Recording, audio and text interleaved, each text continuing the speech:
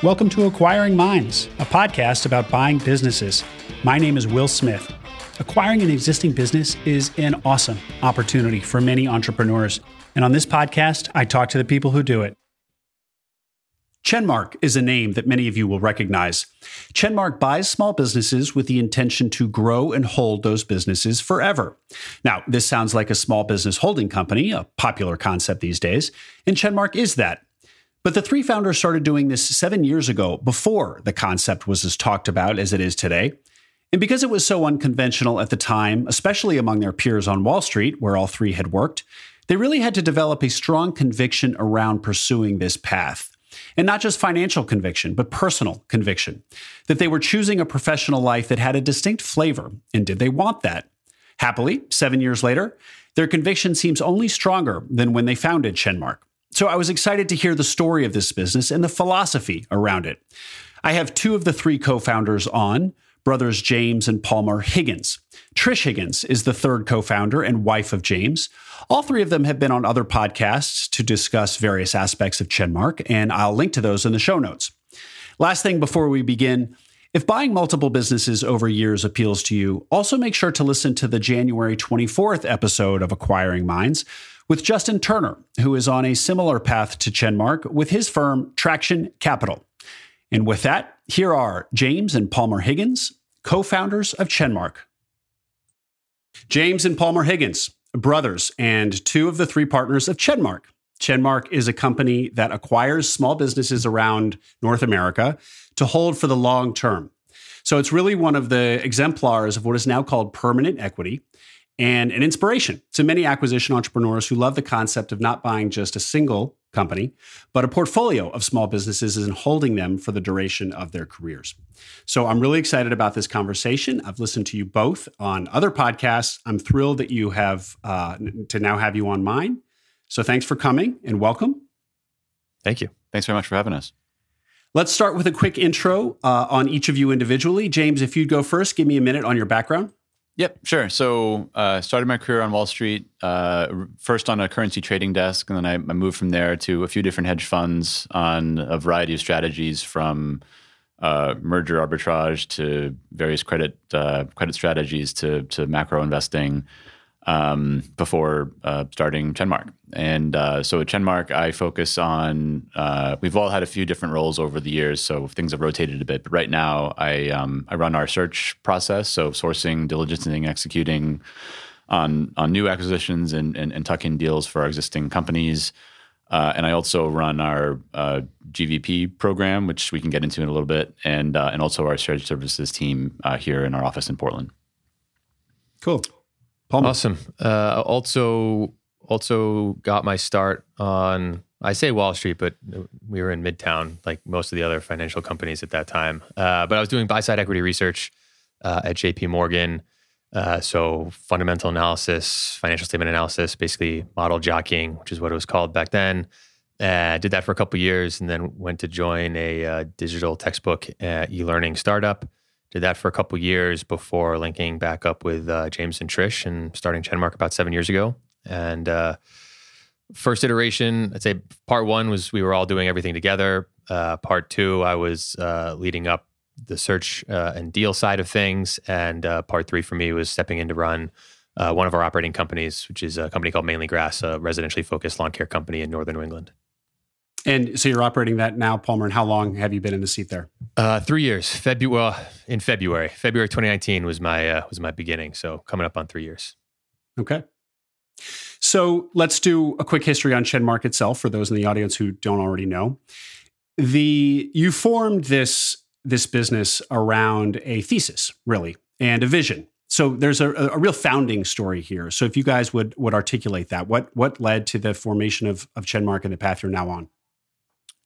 Sure. So I think there's a couple of different elements to it. To put it simply, there's sort of an investing math component to it, and then there's also sort of a kind of personal philosophy component to it.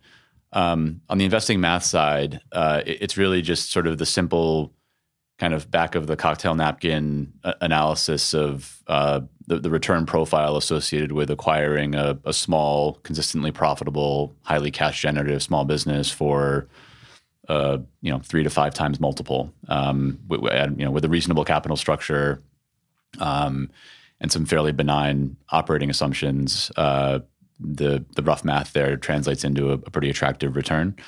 And that to us was very interesting, especially in a world of relatively low interest rates, relatively high equity valuations. And so when sitting in a seat at an investing firm, when you're comping kind of the return profile associated with owning and operating small businesses against sort of the return profile on offer in the public markets, we found that compelling and worthy of further inquiry. I think as we studied it more,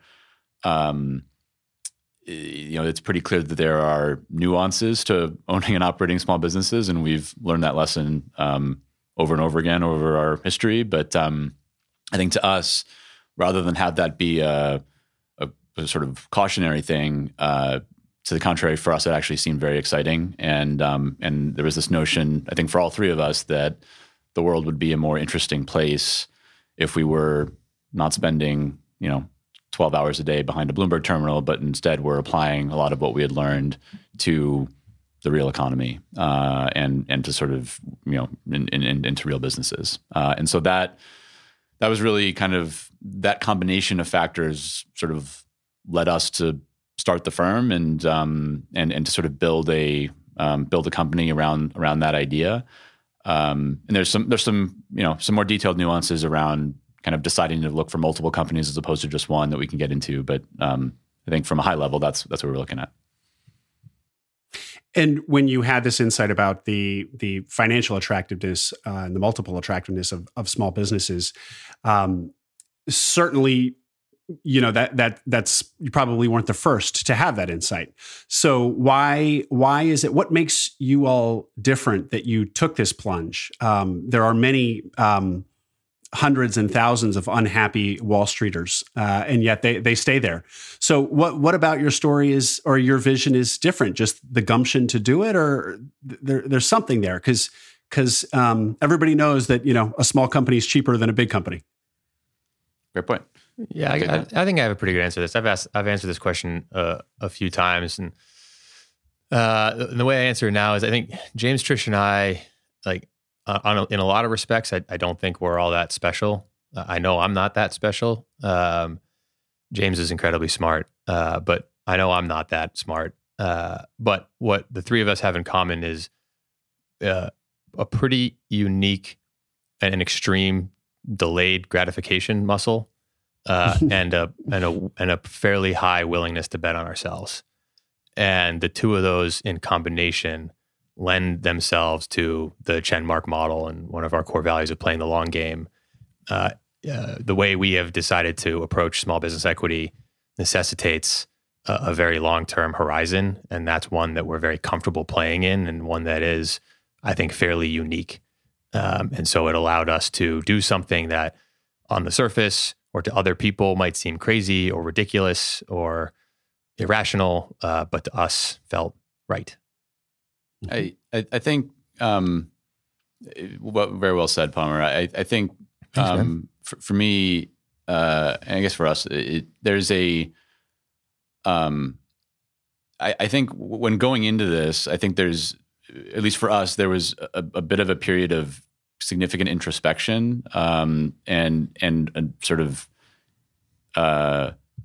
investigation around kind of core values. And I think for us, the appeal of owning a small business and sort of the associated sort of tangibility and in particular autonomy that comes with it were very interesting and more compelling for us from a values perspective than, say, the number at the bottom of our W-2, at least initially. And so, to Palmer's point about delayed gratification, the tricky thing about trying to build a holding company that owns a lot of small businesses is the first thing you need to do is move to Maine and buy a snowplowing business and run that for a while and make sure that goes well. And then maybe if you're lucky, you get an opportunity to buy another one. And I think there can be a lot of perceived opportunity costs associated with that, depending on what your exposure is and what your previous experience is. And so having a very clear sense of what's important to you and your family and whoever else is involved, I think is a pretty important thing. And I think we were fortunate to have a lot of alignment between the three of us in a lot of those key areas. One more question on this before we get into ChenMark itself. Just this introspection process that you went through before you started down this path. The kind of Wall Street that you were moving away from, the Wall Street life that you were moving away from, the professional life. One thing that it probably offered, I think I heard one of you say this, was it is intellectually quite stimulating. You're around a lot of high achievers, smart people, really at the top of their game. And not to say that small business isn't filled through and through with a lot of smart people, but smart in a different way, certainly. Not the kind of like academic, just trying to squeeze out an edge experience of Wall Street type thinkers. So I'm just curious about how you thought about that, coming from a really probably traditionally intellectually stimulating environment to one where you're going to be using your hands a lot more, or maybe you're in your people skills and management EQ, different part of the brain. Did you consider that, and what have you, whether or not you did, what have you found on that question? Probably have two different answers. Yeah, I'll take a stab, but we probably have different answers. So, I would say that, and with the benefit of hindsight, I think one of the interesting things about where we are now and sort of operating a bunch of small businesses, I think it's kind of, I think your question gets at this sort of juxtaposition between breadth and depth. So, we do have the same answer. Oh, man. So, I think in any sort of high performing kind of professional sphere, so, banking, consulting, sort of, private market investing, any of that kind of stuff, you of course have extremely smart people all tackling, I think, highly specific problems with a level of rigor that just frankly isn't matched in the small business space. Right. And so that is 100% true. And you do sacrifice some of that. I think what you pick up is an incredible diversity of experiences across the full spectrum of business operations. So, I can sit on a bond trading desk and have be a complete expert at reading credit agreements, understanding kind of covenant structures or whatever it happens to be. But I may never have the opportunity to have to fire someone, have to hire someone, have to build out a marketing program, acquire another company, negotiate a price with a customer, any of these types of things, and oftentimes in our lived experience running ChenMark, we're doing most of those things each day to one degree or another. And so I think, I forget which one of us said that, but I think we said it fairly early on in our kind of trajectory, so to speak. And, it's certainly true. I wouldn't take it back per se, but I think one of the things that we've learned is that there is absolutely intellectual stimulation, just like the format of that is a little bit different than you would encounter at a bulge bracket investment bank. So it turns out we did have the same answer. I was going to say breadth versus depth, and I would say I've been more intellectually stimulated via ChenMark than previously, and I really enjoyed my time at JP Morgan. I think a way to frame that is something I actually heard James say a number of years back. I don't know if I've actually told you that I still remember this day. When James was talking about his experience, he's like, yeah, I've had 4 years of experience, but I've had 4 one-year experiences. I've had 4 years of the same year of experience. And so the learning curve is steep, but then it gets quite repetitive quite quickly, especially for smart people. And 7 years has felt like 7 years of experience at ChenMark because of the range of things that you have to and can do. Great. Well, let's get into what the business looks like today. How many businesses does ChenMark own as of January 2022? 7 at the moment. working on a couple of more. So hopefully we'll be a little bit higher in maybe a few weeks. And list the 7 for me. Sure. So we own 3 different companies in the landscaping space. We own a lawn care business. We own a food manufacturing company that manufactures frozen dough. We own a tourism company that's in the boat tour space, does whale watching and puffin tours here in Maine. Paint. 3, 4. Oh, and most recently, we acquired a paint retailer in Western Canada. Great. And we're going to get into that one in just a second. And how many employees in total do these 7 businesses and then the Chenmark mothership represent? Yeah. So it varies a bit because a number of our businesses are fairly seasonal, but sort of rough math, about 450 or so total across the organization. Great, and in Portland, that's also in flux a little bit. Moving target. I'd say full time. Yeah, 7. Yeah, 7 or 8, something like that. Okay, so 7 or 8 are at Chenmark proper, and then the rest of the 440-ish are spread across the 7 businesses. Yep. Okay. Well, obviously, I'm sure each of those 7 businesses is a story unto itself. We don't have that time. But let's just hear about your most recent acquisition. Also because it strikes me as the most unlikely, but I'm sure you'll disabuse me of that. So Benjamin Moore in Kelowna, British Columbia. So for those of the Americans in the audience who don't know where or what Kelowna is, it's a medium-sized 100-ish thousand people size town, city in British Columbia. I think no direct flights. You got to fly through Vancouver or Seattle to get there. Am I right about that? That is true. I mean, it's sometimes you get to fly through 2 different places to get there. Yeah, it depends on where you're coming from. It's the third biggest city in British Columbia. I mean, you got to give it some credit. Come on. Right. Well, I actually spent a few months in Vancouver, so I feel like I know what Kelowna is, but I think I didn't know before I got to Vancouver. Hard place to reach, especially if you're in Portland, Maine, I would imagine. Or I'll just say there are many easier places to reach. So I'm curious. Tell us about, tell us the quick story on this acquisition and how it's justified buying, because I imagine you guys have deal flow at this point. Your name is out there. So why this business that's so far away? Sure. So I guess to us, it doesn't seem, sort of geographically it's far away, but I think to us, it doesn't seem as far away. And so we'll give a bit of the Chenmark history here. So my wife, Trish, our third partner, is from British Columbia originally and actually has family. That whole area of kind of like central BC is called the Okanagan Valley. Mm-hmm. And there's a number of different sort of cities along Lake Okanagan, which sort of runs north-south sort of throughout the valley. Mm-hmm. So Trish has a bunch of family that retired to the area, either lived in the area or retired to the area.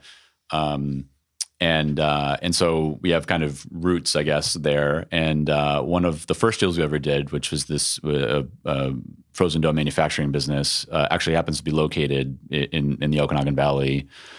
So we've had roots, both familial roots and business roots in the area for a number of years. And so, there's a connection. It didn't just come up out of the blue. I think, okay. In terms of how this deal came up, one of the things that we've observed, we certainly see plenty of deal flow from traditional sources. So, we look at our fair share of brokered transactions, but when we're doing our own kind of proprietary outreach, we tend to focus a lot on sort of building up proprietary networks in either industries or geographies in which we already participate. So we spend a lot of time in the Okanagan and trying to interact with other business people, intermediaries to business people, other business owners, et cetera. And so this opportunity popped up by virtue of that effort. And I would say, and we did our diligence and found it kind of an attractive opportunity, which of course we can get into. But from a high level, that's the connection to the geography and how the deal sort of popped on our radar. Gotcha. Okay. Well, so here we are. This is January 2022. Your first acquisition was in early 2015. So really 7 years that you've been full throttle at this in the seat. And much of my audience is going to be people who are considering acquisition entrepreneurship. They've already decided to do it and they're searching, or maybe they've already acquired their first or even second business. But they're, not nearly as far along as you two are. And so I really want to extract as much value from your 7 hard-won years of experience as I can for a more beginner audience. So first question on this is going back to your vision for the business, your thesis. 7 years later, how's the thesis holding up? I think stronger than before. It's hard to think back 7 years, and it's possible your listenership might not have known about search 7 years ago. Certainly when we started ChenMark, we didn't know about search. Trish went to HBS, but didn't actually take any of the search fund classes. And I think that kind of ignorance was helpful, because had we probably would have been talked out of our model. Because at the time, the holdco structure wasn't a thing. That wasn't search. There was the traditional funded model, there was a self-funded model, and that was it. There was no entrepreneur in residence, there was no accelerators, there was no nothing. And so the idea that 3 people, which was again not a thing, 2 was the max in terms of search partnerships. So 3 people were going to go and buy multiple small businesses that weren't a roll-up in a varied geography and in varied industries. That wasn't search. And it certainly wasn't private equity, because we were going in with the expectation that we were going to own these companies indefinitely. Mm-hmm. And so I think flash forward 7 years, it's kind of cool to see that now the holdco structure is a thing, and people are talking about it as a ETA model. So I think in that sense, I think the thesis holds every bit as much, if not more, now than it did then. And then there's some irony there, right? I think from the beginning, we were pretty explicit about our desire to build a kind of diversified collection of small businesses, diversified with respect to industry, with respect to geography. And really the idea was, if you can build a pool of cash flows where the individual sources of that cash flow are relatively uncorrelated with one another, that just becomes a very attractive and very steady stream of earnings and sort of reinvestment capital. The sort of irony, of course, is that to get that going, you need to buy one company. So there's nothing about owning a single entity that resembles a holding company, and then or diversification. And then from the beginning, or uncorrelated, right? Well, right. And then from the beginning, we've tried to be a lot of our sourcing efforts have been focused on industries or geographies in which we're sort of currently involved. And so functionally, that's meant that in the early days, a lot of our acquisition activity after the first one was also focused on the landscaping space. So, year 1, we don't look like a holding company. Year 2 or 3, we're a holding company insofar as we own different businesses, but we still look more like a roll-up than we do like a diversified holding company. And so, ironically enough, now the diversity of our holdings today and sort of the diversity of our opportunity set today, looking ahead, is much more of conglomerate-esque or diversified than it has been to date. And so I would say the vision actually is more real now than it has been in ChenMark's history. Right. But not because the vision has changed or hit roadblocks. Simply just takes time to do those acquisitions. Yeah, absolutely. Yeah. And I want to get into diversification. I know you have addressed this a lot, and I know you have strong thoughts on it. And but I think it for people who haven't heard that, I want to spend some time on it, but not just yet. First, I wanted to ask. So Palmer, as you just put it, like 5-7 years ago, to the extent that people were doing this out of the fancy business schools, it was just traditional search funds. The idea of search or self-funded search or a holdco was nascent to non-existent. On the other hand, like outside of the kind of ETA bubble or upper echelon MBA program bubble, there are obviously people entrepreneurs, acquisition entrepreneurs, call them what you want, local investors who buy small businesses. That's who business brokers have traditionally served. They get a deal and they call their local network of people who buy local small businesses. What differentiates ChenMark from those anonymous, unknown folks who have been doing this forever? And it's basically who business brokers have always picked up the phone and called. I got a couple. Yeah, go for it. So I think one, those people generally are more ad hoc. They're going to be more geographically driven. So I think we're ChenMark is by nature more professional because it is our business. It's not just, hey, I'm going to call the guy who founded this business has done really well, and so with some of his spare cash, he buys some other businesses on the side, but they're not his main focus. Acquiring, operating businesses, and operating them is our focus. So it's like it is our professional focus. So I think that's a big difference. While I don't know if it would necessarily be all that different from the cohort you're talking about, but us being family and talking to small businesses, which are either formally or informally, almost by nature, also family, makes us just different. So being able to talk to an owner and with their spouse in the room, whether they're on payroll or not, and explain that we are also a family business, and be able to relate to them in that way, I think is powerful. Anything to add? Yeah, I mean, I think there's, I think there are going to be elements of what ChenMark offers that are analogous to sort of the kind of tried and true sort of long-term approach. So, to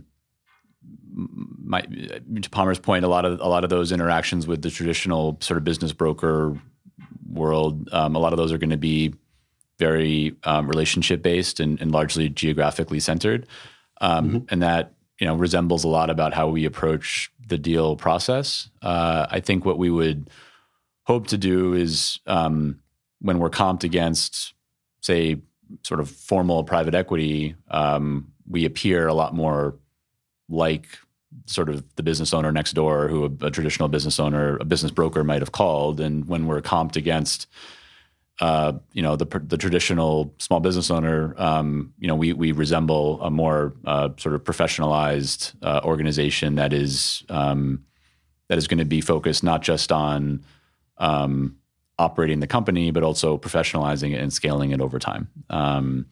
And so I think ideally, if we do our job right, and there's a lot that goes into that, but if we do it right, then we're sort of blending a few different options for a small business owner in a way that ideally is pretty attractive.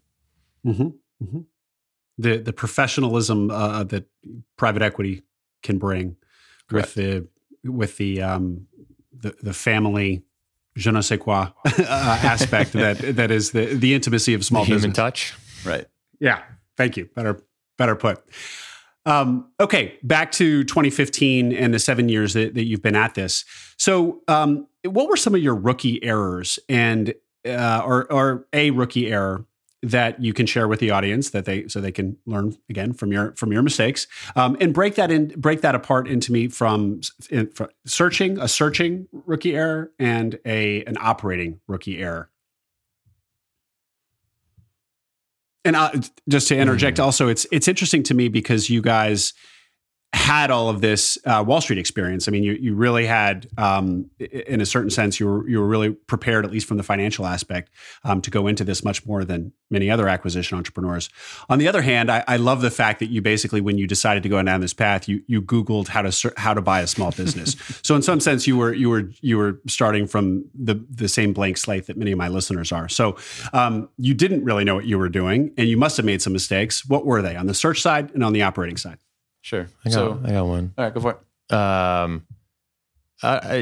Honestly, it blends between search and operating, but I'd say like when you take the traditional financial background that we had and you apply sort of the more traditional private equity playbook of, well, equity is going to align incentives. That's just how it works.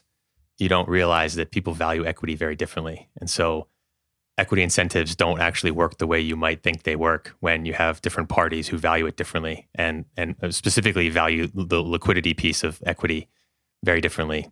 And we've definitely learned that. And I remember trying to explain options to a seller once and realized that this is not going to go well, and we need to pivot. And this is not one of the things that's going to translate well from our finance background to small business. I would say that's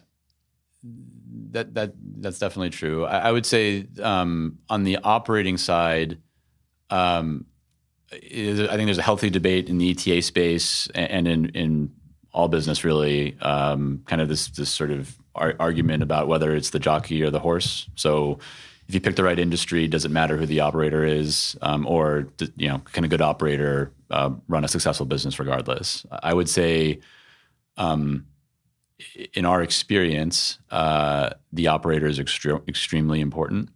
And to the extent we've made mistakes, it's been, I would say, a lack of sort of appropriate scrutiny on kind of who we're bringing on board, or trying to make decisions about sort of important key personnel on a tight timeline, without sort of the appropriate time to sort of build a relationship and ensure there's good both skill set and character alignment. So that part of it is incredibly important. On the search side, I think transitioning from bigger, particularly public companies to smaller private ones, and let's not mistake, there's a pretty substantial size gap. I think you go into it with an assumption that there's an ability to obtain, if not perfect, at least like comprehensive information on whichever target it is that you're evaluating from a diligence perspective. And I think the one thing we've learned is that even if you get kind of financials, or even if you get fairly detailed operational data, there's just going to be this sort of extra component of unknown information that is very, very hard to uncover in diligence. And so to us anyway, there's not really a way to risk mitigate that other than building in an appropriate margin of safety around deal structure, and setting appropriate expectations for what can be accomplished in the first 90, 180, 360 days, operationally, while you're kind of learning what you don't know. And that's been a consistent element pretty much of every deal we've done. And so, I think that's a big lesson learned, is just understanding that you're getting into a world of imperfect information. So you need to do the best you can. It doesn't absolve you from doing the work, but even if you do all the work perfectly, there's still going to be a gap, and you need to make sure you accommodate for that in your planning.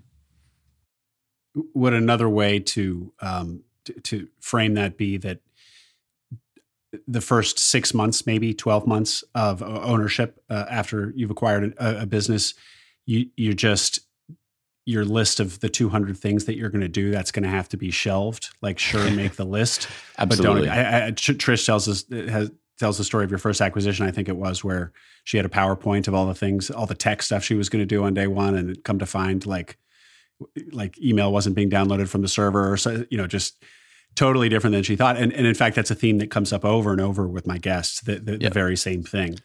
You're just chomping at the bit to improve this asset, this business that you just acquired. So one's eagerness can't be, you can't blame you for the eagerness, but it's just never, once you're in the seat, it never looks like what you think it's going to. And it just can take a lot longer to get your arms around the business than you think. Yeah, that's absolutely true. And I think what I'd add is, in a sense, what we look to do is, a little bit arrogant, to be honest with you. So, typically we're buying a company. In almost every case for us, we're buying a business from someone who's run it for multiple decades. And so the benefit that any of the real asset that each of those owners has developed over time is just a very powerful kind of instinctual understanding for how the business works. And what that basically allows them to do is to operate the business without a really well-defined sort of transferable set of operating procedures. And nor do they need that, because look, they've gone to the School of Hard Knocks for 3 decades. So, they've earned the right to kind of fly by instinct, and we're coming in and saying, hey, guess what? We can figure out how to do all of that, almost overnight, by implementing sort of process, sort of data analysis, procedure, kind of business intelligence, et cetera. And it's a pretty arrogant thing, and so you kind of it takes a while to replicate that structurally. And I think just making sure to build in time for that to take place is important. I can imagine I'll phrase it succinctly. The first 90 days are figuring out what that list of 200 items is going to be. Yeah. I imagine in some ways it's a little bit more relaxed when you buy a new business now. It's like, okay, we bought the new business and we're going to be observers, taking notes here for a while, rather than breathlessly trying to fix everything. Yeah. I mean, I think it's different for different people in our organization. So, one of the things, we spoke about the importance of the operator and sort of the importance of, ensuring cultural alignment. And one of the ways that we've worked on solving that problem is by building essentially what amounts to a leadership development team in-house here. And so the folks that come on board and sort of work with us in that program, have their eye on stepping into a CEO role at some point. And I think for anyone who steps into a new CEO seat, even if they've heard of the experiences from the other CEOs who, work at ChenMark companies, there's just a newness to that is overwhelming at times. And so that, that's a feature of kind of our onboarding a new company is, someone typically is stepping into that role for the first time and is kind of learning how to navigate as a new CEO. I think for Palmer, Trish, and I, with the benefit of having seen a number of acquisitions happen, surprises still come up for sure, and things to learn from. But there is a little bit more of a playbook now where you can kind of implement this. You can kind of go through the same procedural elements and to make that process a little bit more predictable and the cycle rate a little bit faster to go from 0 to, hey, we feel comfortable kind of pushing this business forward now. Mm-hmm, mm-hmm. Well, that's got to be exciting to kind of be able to develop a playbook and see some scalability with your model. Talk to me about this program that you've now mentioned a couple times. So you're developing a bench of talent so that when a new acquisition comes along, you have people lined up and ready to hop into the chair. Yep. Tell me about it. Yeah, so typically we work with, not all the time, but most of the time we work with business owners who are looking to retire, and so that creates a void in the org chart. And Palmer, Trish, and I don't scale particularly well. And so sometimes what we found is we'll buy a business from a retiring owner, and there's a number 2 person already at the business who is a great fit for that CEO role, and to the extent we can promote that person to the top seat, that's been a great outcome for us. In other situations, that person isn't there, and so we need to supply our own management in those situations. As I mentioned, we've tried in the early days we tried that a few times on a tight timeline by posting an ad on LinkedIn or whatever it is. And it turns out that when you hire for a CEO on LinkedIn in 2 months, you tend to get what we call kind of more, I guess, mercenary type CEOs rather than sort of missionary type CEOs. Mm-hmm. And so our solution to that has been to be very deliberate in building a kind of an internal leadership development program. And so there are kind of 3 stages to it. First, folks come on board and work at ChenMark HQ here in Portland.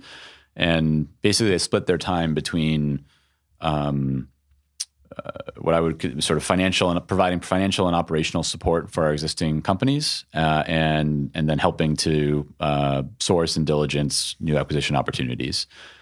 From there, folks kind of graduate to an operating role at one of our existing companies. So think kind of C-level, but not CEO. So head of finance, head of sales, maybe branch manager, something like that.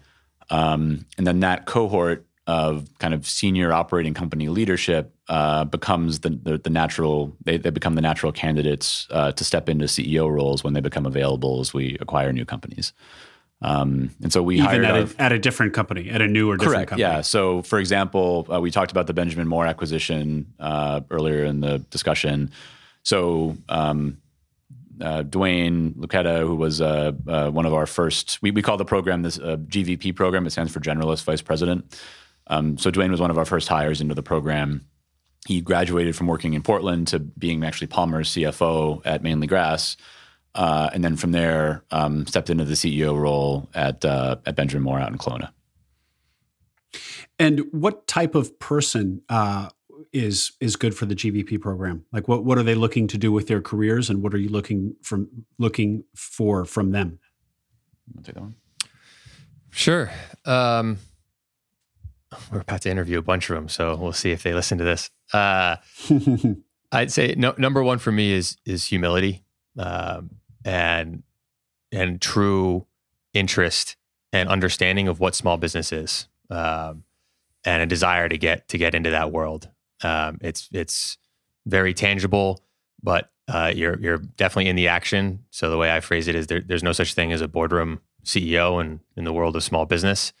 But what you pick up is range. And so if that's appealing to you, then that could be a great fit. Another way I phrase it is, you get a ton of autonomy, and you have a very direct feedback loop to your impact on a company. And the price of that is a fairly healthy dose of responsibility and accountability. And for people who like that trade-off, I think it's a phenomenal position, one I'm living currently. But it is a pretty unique thing. So I think people really need to understand what is a small business CEO, and do I want that? And why would somebody differentiate this opportunity from just me being somebody who wants to run my own small business, being an acquisition entrepreneur and buying a business and having all the equity or some much larger percentage and being a CEO and still having all the experiences that you just talked about? Sure. I mean, that is an awesome opportunity. And so if that's you, I think you should go do that. I think that the difference is what you're going to pick up in ChenMark is you're going to be a part of a network of other operators, and with a support infrastructure around you at ChenMark. We have a whole team that we call the shared services team that are subject matter experts in sort of the business infrastructure of small business to help our operating companies be as good as they can be. And then we have a growing team of CEOs who get on a call every single month and formally talk about the challenges we're facing, the opportunities we're facing, but also you can pick up the phone and call them at any time, as can your team. You know, head of sales can call another head of sales at a different company. So what you pick up is this network of support, sounding board of sort of lessons learned to help you sort of along your journey, because search can be quite lonely. What you're going to give up is the fact that it's just you. So if you are all about being the sole equity owner and being alone, and you love that independence, then yeah, ChenMark's probably not right for you. But if you are interested in small business operations, but maybe search feels a little lonely, or feels a little bit isolating, or feels a little bit scary because there is not a lot of support, then I think ChenMark is an awesome opportunity, because it's going to be very operationally heavy, but with a ton of infrastructure around it. I think there's lots of different flavors of search, and so I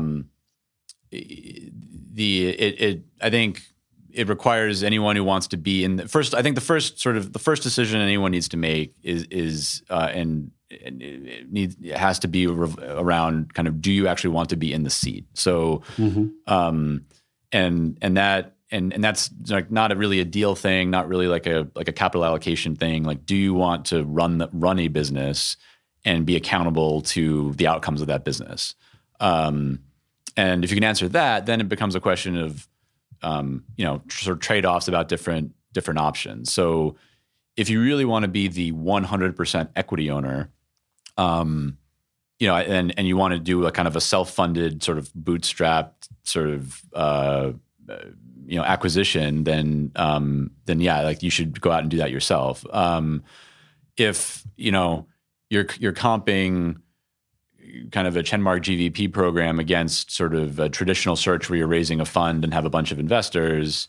I don't know that the economics there would be that different. It's just sort of a different profile in terms of who you're interacting with on a day-to-day basis. Mm-hmm. Palmer, you went from sourcing deals and working at ChenMark Capital HQ, right, to being the CEO and operator of Mainly Grass. Why did you make that decision, and anything that you can share from that experience? Sure. So the why is really because we had to. We bought the company, put a person in place on one of those sort of tight timelines, and in relatively short order realized that it wasn't a good fit, and needed to make a change. And James, Trish, and I were in. It wasn't this conference room, but it was one not too far away from where we are right now, and didn't know anyone within the company that we thought could elevate to the CEO level. This was 35-ish days before the season was about to start. It's a highly seasonal business, and didn't have anyone at quote unquote HQ that could step in. HQ was a lot smaller back then, so looked around the table and realized it was going to be one of us, and had a conversation. And 6 days later, I was introducing myself as the CEO of Mainly Grass. Well, 3 years later, something must have gone right, because you probably could have found another replacement CEO in that time. But they all keep becoming CEOs. I had one in the making, and then he went and started to sell paint in Canada. Okay. So James, you and Trish were on Patrick O'Shaughnessy's podcast, Invest Like the Best, back in almost 5 years ago in 2017. And there were a few observations that either you or Trish made during that conversation that I wanted to just revisit. And now that we're basically a half decade later, one was about the competition. So this is, I think, part of the thesis of ChenMark, is that this small business acquisition is this kind of great opportunity, and not a lot of people doing it. So that part of returns being high is because there aren't a lot of people doing it. So 5 years later, do you still find that to be the case? Obviously, podcasts like mine exist now, and there are more people, there's more attention on search. But still, the ratio of actual searchers to businesses to be acquired might still be totally out of whack. Anyway, what are your thoughts 5 years later on that, on the question of competition among searchers? Yeah, it's a great question. I would say, I think in the in the publicly available areas, there's absolutely more competition. So, for instance, if there's a high quality brokered deal out there, every searcher is going to be all over it, and whoever's representing that company is probably going to have 10 or 15 LOIs in fairly short order at probably fairly aggressive valuations. And so in that sense, there's certainly competition, and I think prices for what I would say are kind of bread and butter search type companies or ETA type companies have definitely gone up. So I think that it puts more of a premium on proprietary searching and developing kind of sort of unique or sort of under-researched industries or geographies, or just sort of doing the work of building proprietary relationships with people who can who represent sources of deal flow. So on that, I think there's actually quite a bit of room for a number of people to be successful in that area, right? To your point, a lot more businesses available than there are searchers or ETA firms or permanent equity vehicles or whatever it is. I think it's what you're seeing is what's publicly available represents a fairly small percentage of the overall market. And so I think the easy thing to do when you're getting up and running, doing your search is to scour all of the sort of publicly available sources of information. So you end up having a kind of a herding effect. which is 100% true. I don't know that it represents kind of competition, broadly speaking, to the point where, it's not an attractive, opportunity set any longer. One of the things that is debated in the search world is how big to buy. And traditional search funds folks, of course, buy quite large when comparing different types of acquisition entrepreneurs. But many of my guests have bought businesses that are $1 million, $1.5 million in revenue, and $200,000 to $500,000, $600,000, $700,000 in EBITDA, which would be considered buying small. Any thoughts on that? Not for Chenmark, but just generalized wisdom for the lone acquisition entrepreneur out there? Oh, I definitely do. I get this question a lot. And it's sort of influenced by, I guess, like our entry, quote unquote, to the search space when it was sort of what we were doing wasn't considered search, and it was wrong. And I thought it was just kind of funny that search, even back then, was this like small thing, and to then have the perception that there were right ways of doing it and there was wrong ways of doing it seemed odd.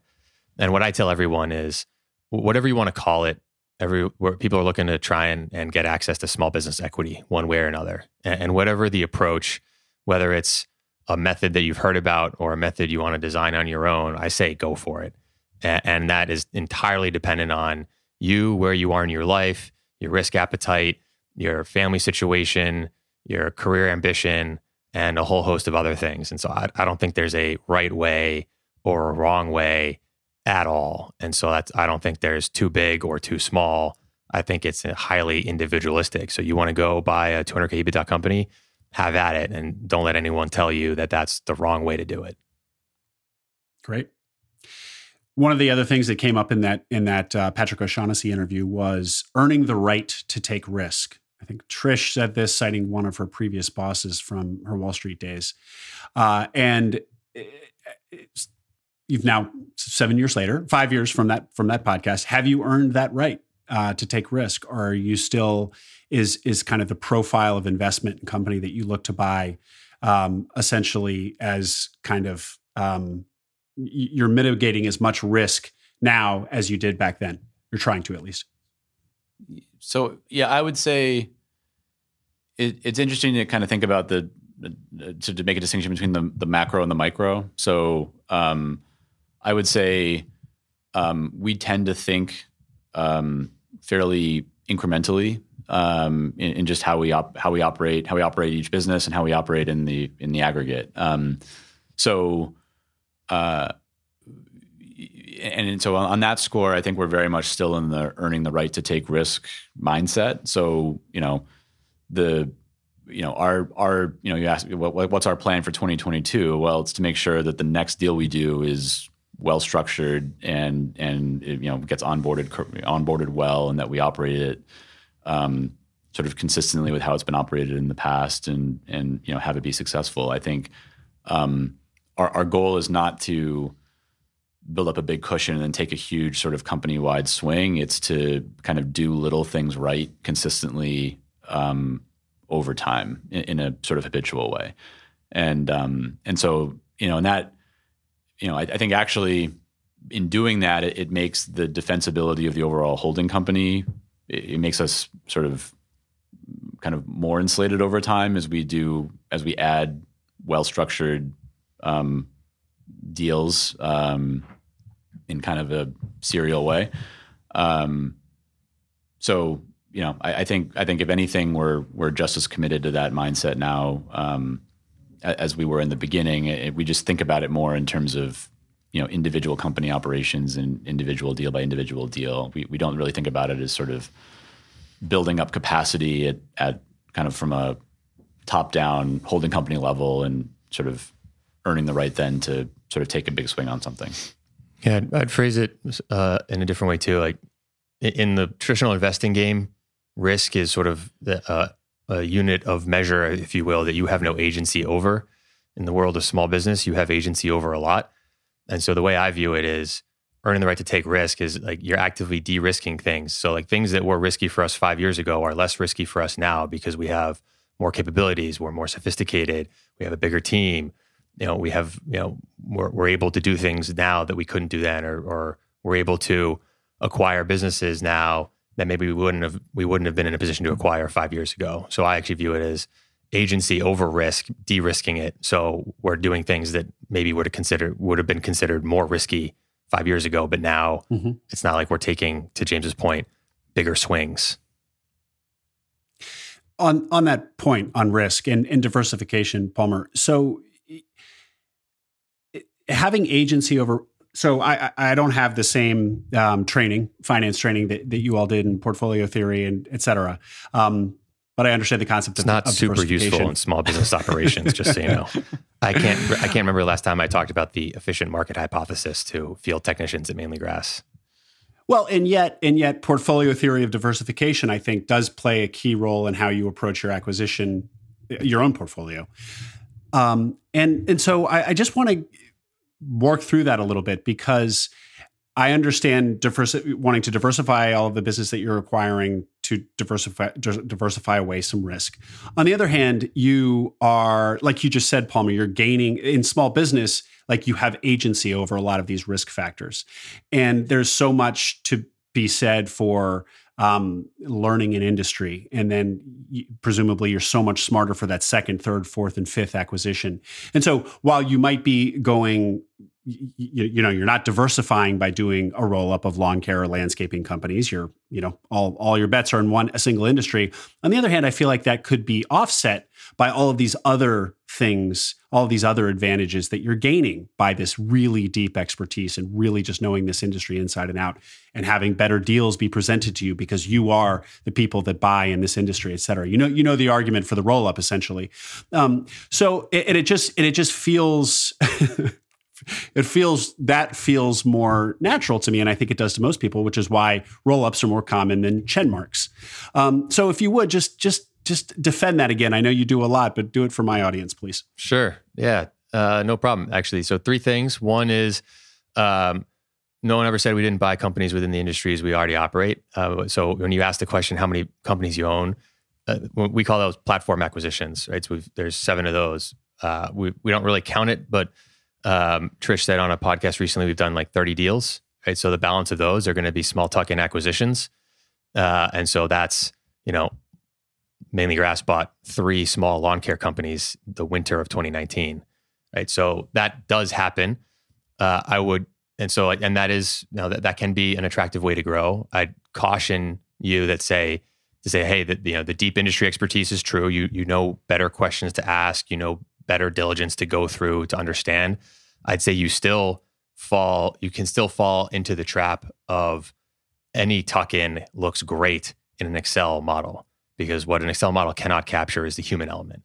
And combining 2 organizations, the people element, the culture element of that is something that gets tremendously overlooked. And I was in the car a lot this morning, just listening to a podcast in the trenches, actually, Steve Davickas, who's in the search world. Yeah. And he mentioned, talking about like some recent studies that say like 70 to 90% of acquisitions actually are horrible allocations of capital, and asking why. And the why is almost always like it's because people fail to recognize the human element of merging companies.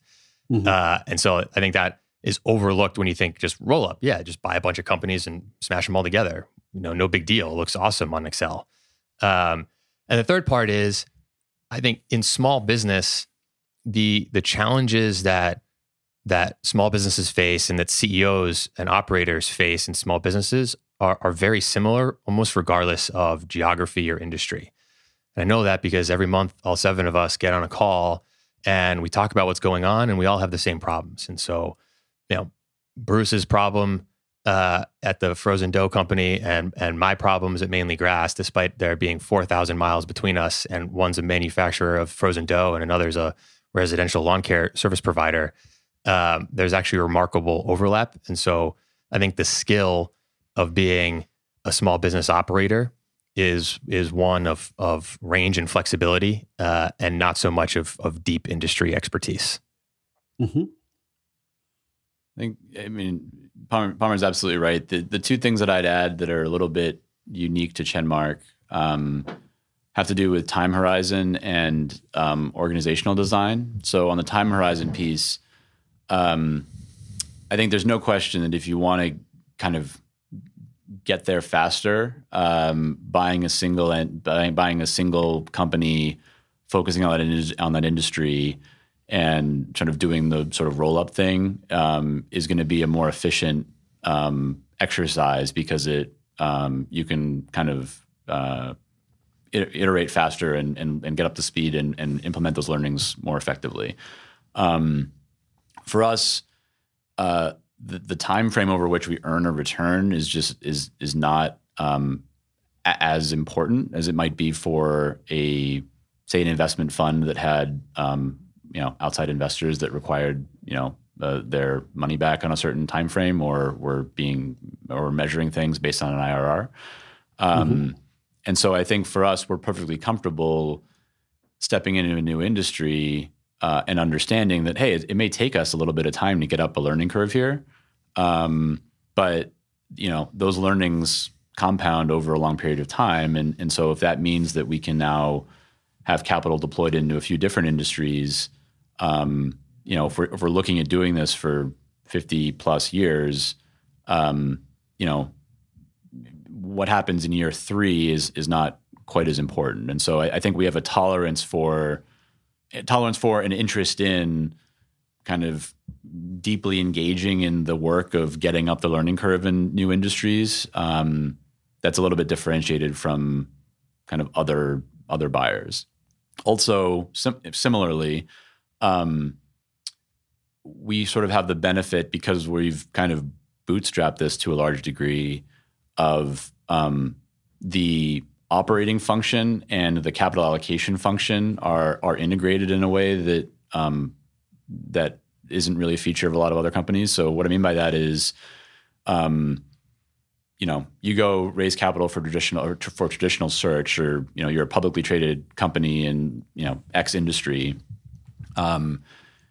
Generally speaking, your shareholders are going to want to make kind of capital allocation decisions that are sort of, quote, outside your lane. So, you're successful running a SaaS business, and you generate excess cash, unless you're going to redeploy it back into your SaaS business, your investors probably just going to want their money back so they can figure out what to do with it.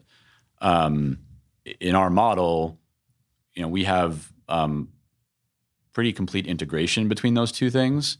And so to us, having a robust and very diverse set of reinvestment opportunities for kind of the free cash flow that our businesses generate is actually a huge competitive differentiator, because it means we can redeploy capital very effectively at similarly high rates of return. And so if we can, and we have the ability to do that because the business is majority owned by Palmer, Trish, and I.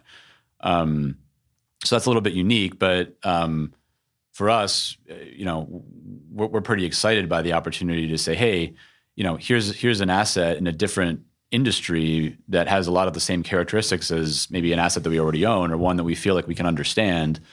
We're not really buying particularly complicated businesses in most cases.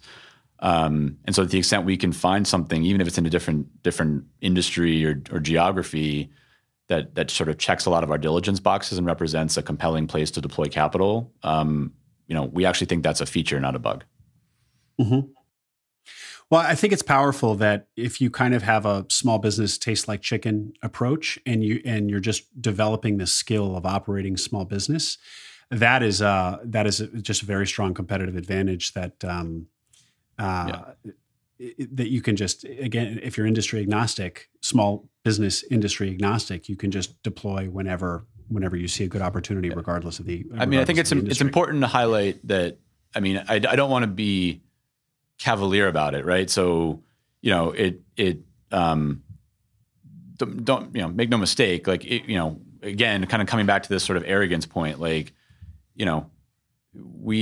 we understand that we are getting into areas where we don't have perfect knowledge and we don't know everything. And there's a huge burden on our whole team, particularly the person stepping into the CEO seat, to kind of go to school for whatever sort of space it is that they're getting involved in. And so, you know, it kind of comes back to our recruiting, but you know, we want to make sure that we're identifying people who are up for that in the same way that sort of Palmer, Trish, and I were up for it as when we, you know, bought our first company. Yeah, it's simple but not easy. I think the last thing I'd say on just, you know, buying different types of businesses is it allows us to be open to types of businesses that I think would normally not pass even initial quote unquote search fund screens, because and I'm not a search funder, funded or self-funded, but certainly on the funded side, my understanding is there's pretty steep IRR hurdles in order to unlock economics for operators. And so what that means is you have to buy a business that either can tolerate just a very aggressive capital structure, or that is going to grow quite a bit. Otherwise, you're not going to be able to hit the IRRs that you need to hit, especially in any kind of medium term and definitely not a long-term time frame. For Chenmark, having that sort of escape valve of reinvestment opportunity outside of the business in that industry means that we can look at the bait and tackle shops that we've written about a ton in Weekly Thoughts, you know, that don't have a ton of reinvestment opportunities, but earn tremendous returns on capital. They just don't have a ton of ability to redeploy additional capital. And that works great in our model. And that works great for our operators too. Mm-hmm. Mm-hmm. Last question for you. Two of the things that you've said make Chenmark unique are that you're a family and your collective delayed gratification muscle among the three of you. With holdcos being trendy today, everyone wants to have a mini Berkshire Hathaway. What type of person, you know, my audience is considering buying businesses, or maybe they bought their first. What type of person should pursue what you guys have done, what you and the three of you have done, versus doing a roll up or some other path? I mean, yours. There's a very strong vision around yours, and I'm just wondering, like, for those in the audience who admire what you've built, who is this right for? Ooh, man, there's going to be heavy overlap in terms of screening. The answer to screening for, you know, potential Chenmark CEOs, but I'll take a stab and say, you know, if you want to have a more tangible impact and in what you do, and you derive purpose and meaning in having that kind of an impact, for me, like, that's what I love about Chenmark is it's intellectually stimulating on a lot of different levels. I have been able to have experienced the operator side of it. I've experienced the deal side of it. Experienced a lot of all the sides of Chenmark. And for me, it keeps coming back to the impact that I can have on people and a bigger number of people. So at the beginning of this podcast, you asked how many employees we have across Chenmark. I'm actually glad you asked that, because it's not a question that most people ask us. Most people ask us, how many businesses, and then what do you do in revenue? And James, Trish, and I couldn't care less what we do in revenue, to be honest with you. We care a lot about free cash flow, but more than that, we take a lot of pride in the number of people that work at Chenmark, and therefore the number of families that we're supporting. And shoot, I don't know how many years I've been out of college, but like fresh out of college, sitting in Wall Street, that's a mind frame that I would never have thought that I had. Sure. And it's been incredibly rewarding. Yeah, I think sort of the only thing I'd add to that, and that's sort of by far the most important piece, but the only thing I'd add is that I think it comes back to some of this sort of introspection piece where I think it requires a pretty clear sense of what's important. And, you know, if you can have those discussions with yourself or with your family or whatever it is, and determine that autonomy is important, impact is important, sort of tangibility is important, and kind of an end result over a long period of time is important, then I think it can end up being a great thing, but it needs to be, I think there needs to be an understanding that it comes with sort of the sort of maybe not necessary, but the sort of an associated opportunity, a perceived opportunity cost, both in terms of current income, especially in the early years, and in terms of potentially social capital, depending on where you come from and what your experiences are, what your exposures are. And so, those trade-offs ultimately are, to your point, a very personal thing. But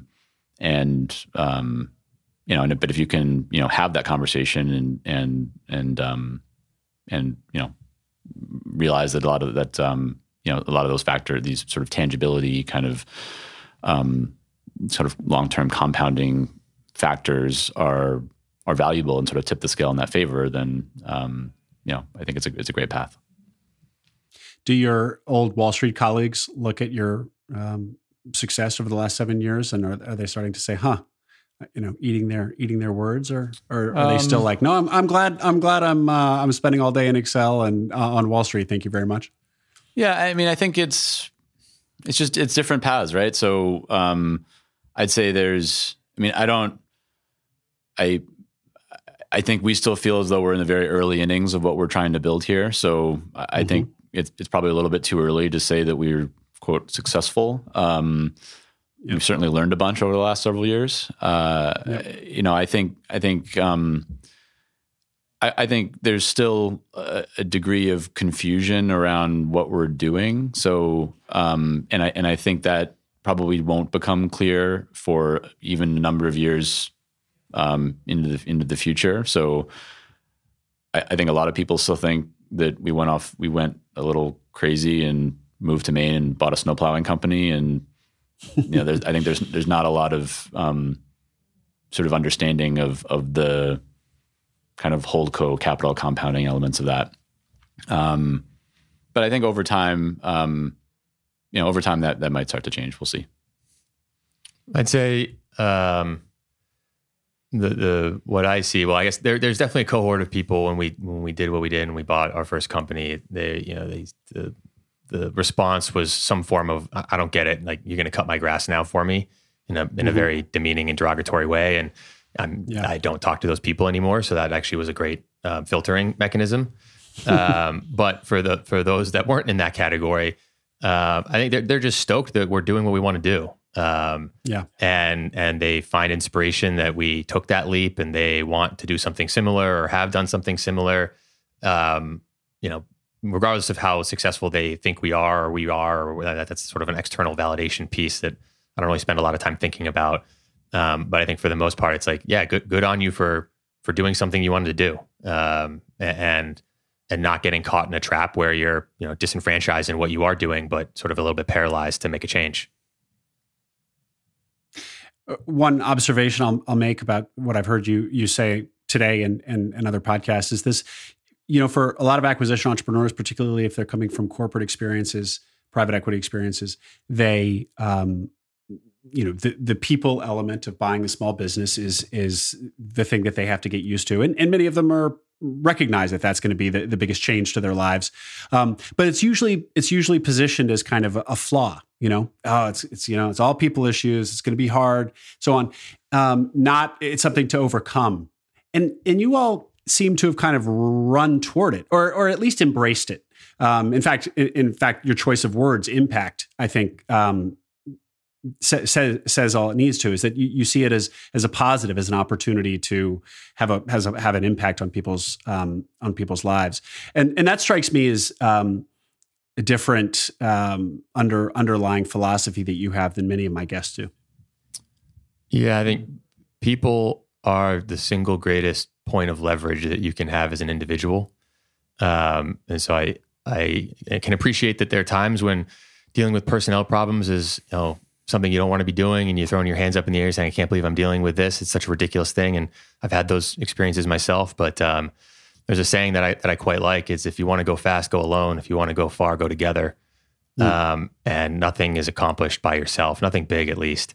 So if you view them as problems, then you're probably not in the right business. And if you view them as opportunities, and on balance, you realize that the positives far outweigh the negatives, then I think you're in a good spot.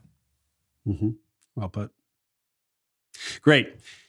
What is the best way for people to follow along with what Chenmark is up to? Subscribe to Weekly Thoughts, number one. definitely do that. We do technically have a Twitter account at Chen Holdco, which I think only gets weekly thoughts. Weekly thoughts. So you could get weekly thoughts there, but you should go subscribe to Weekly Thoughts. And not to deter any listeners from your podcast, but Big Time Small Business, Chen Mark's podcast is going to be making a comeback here.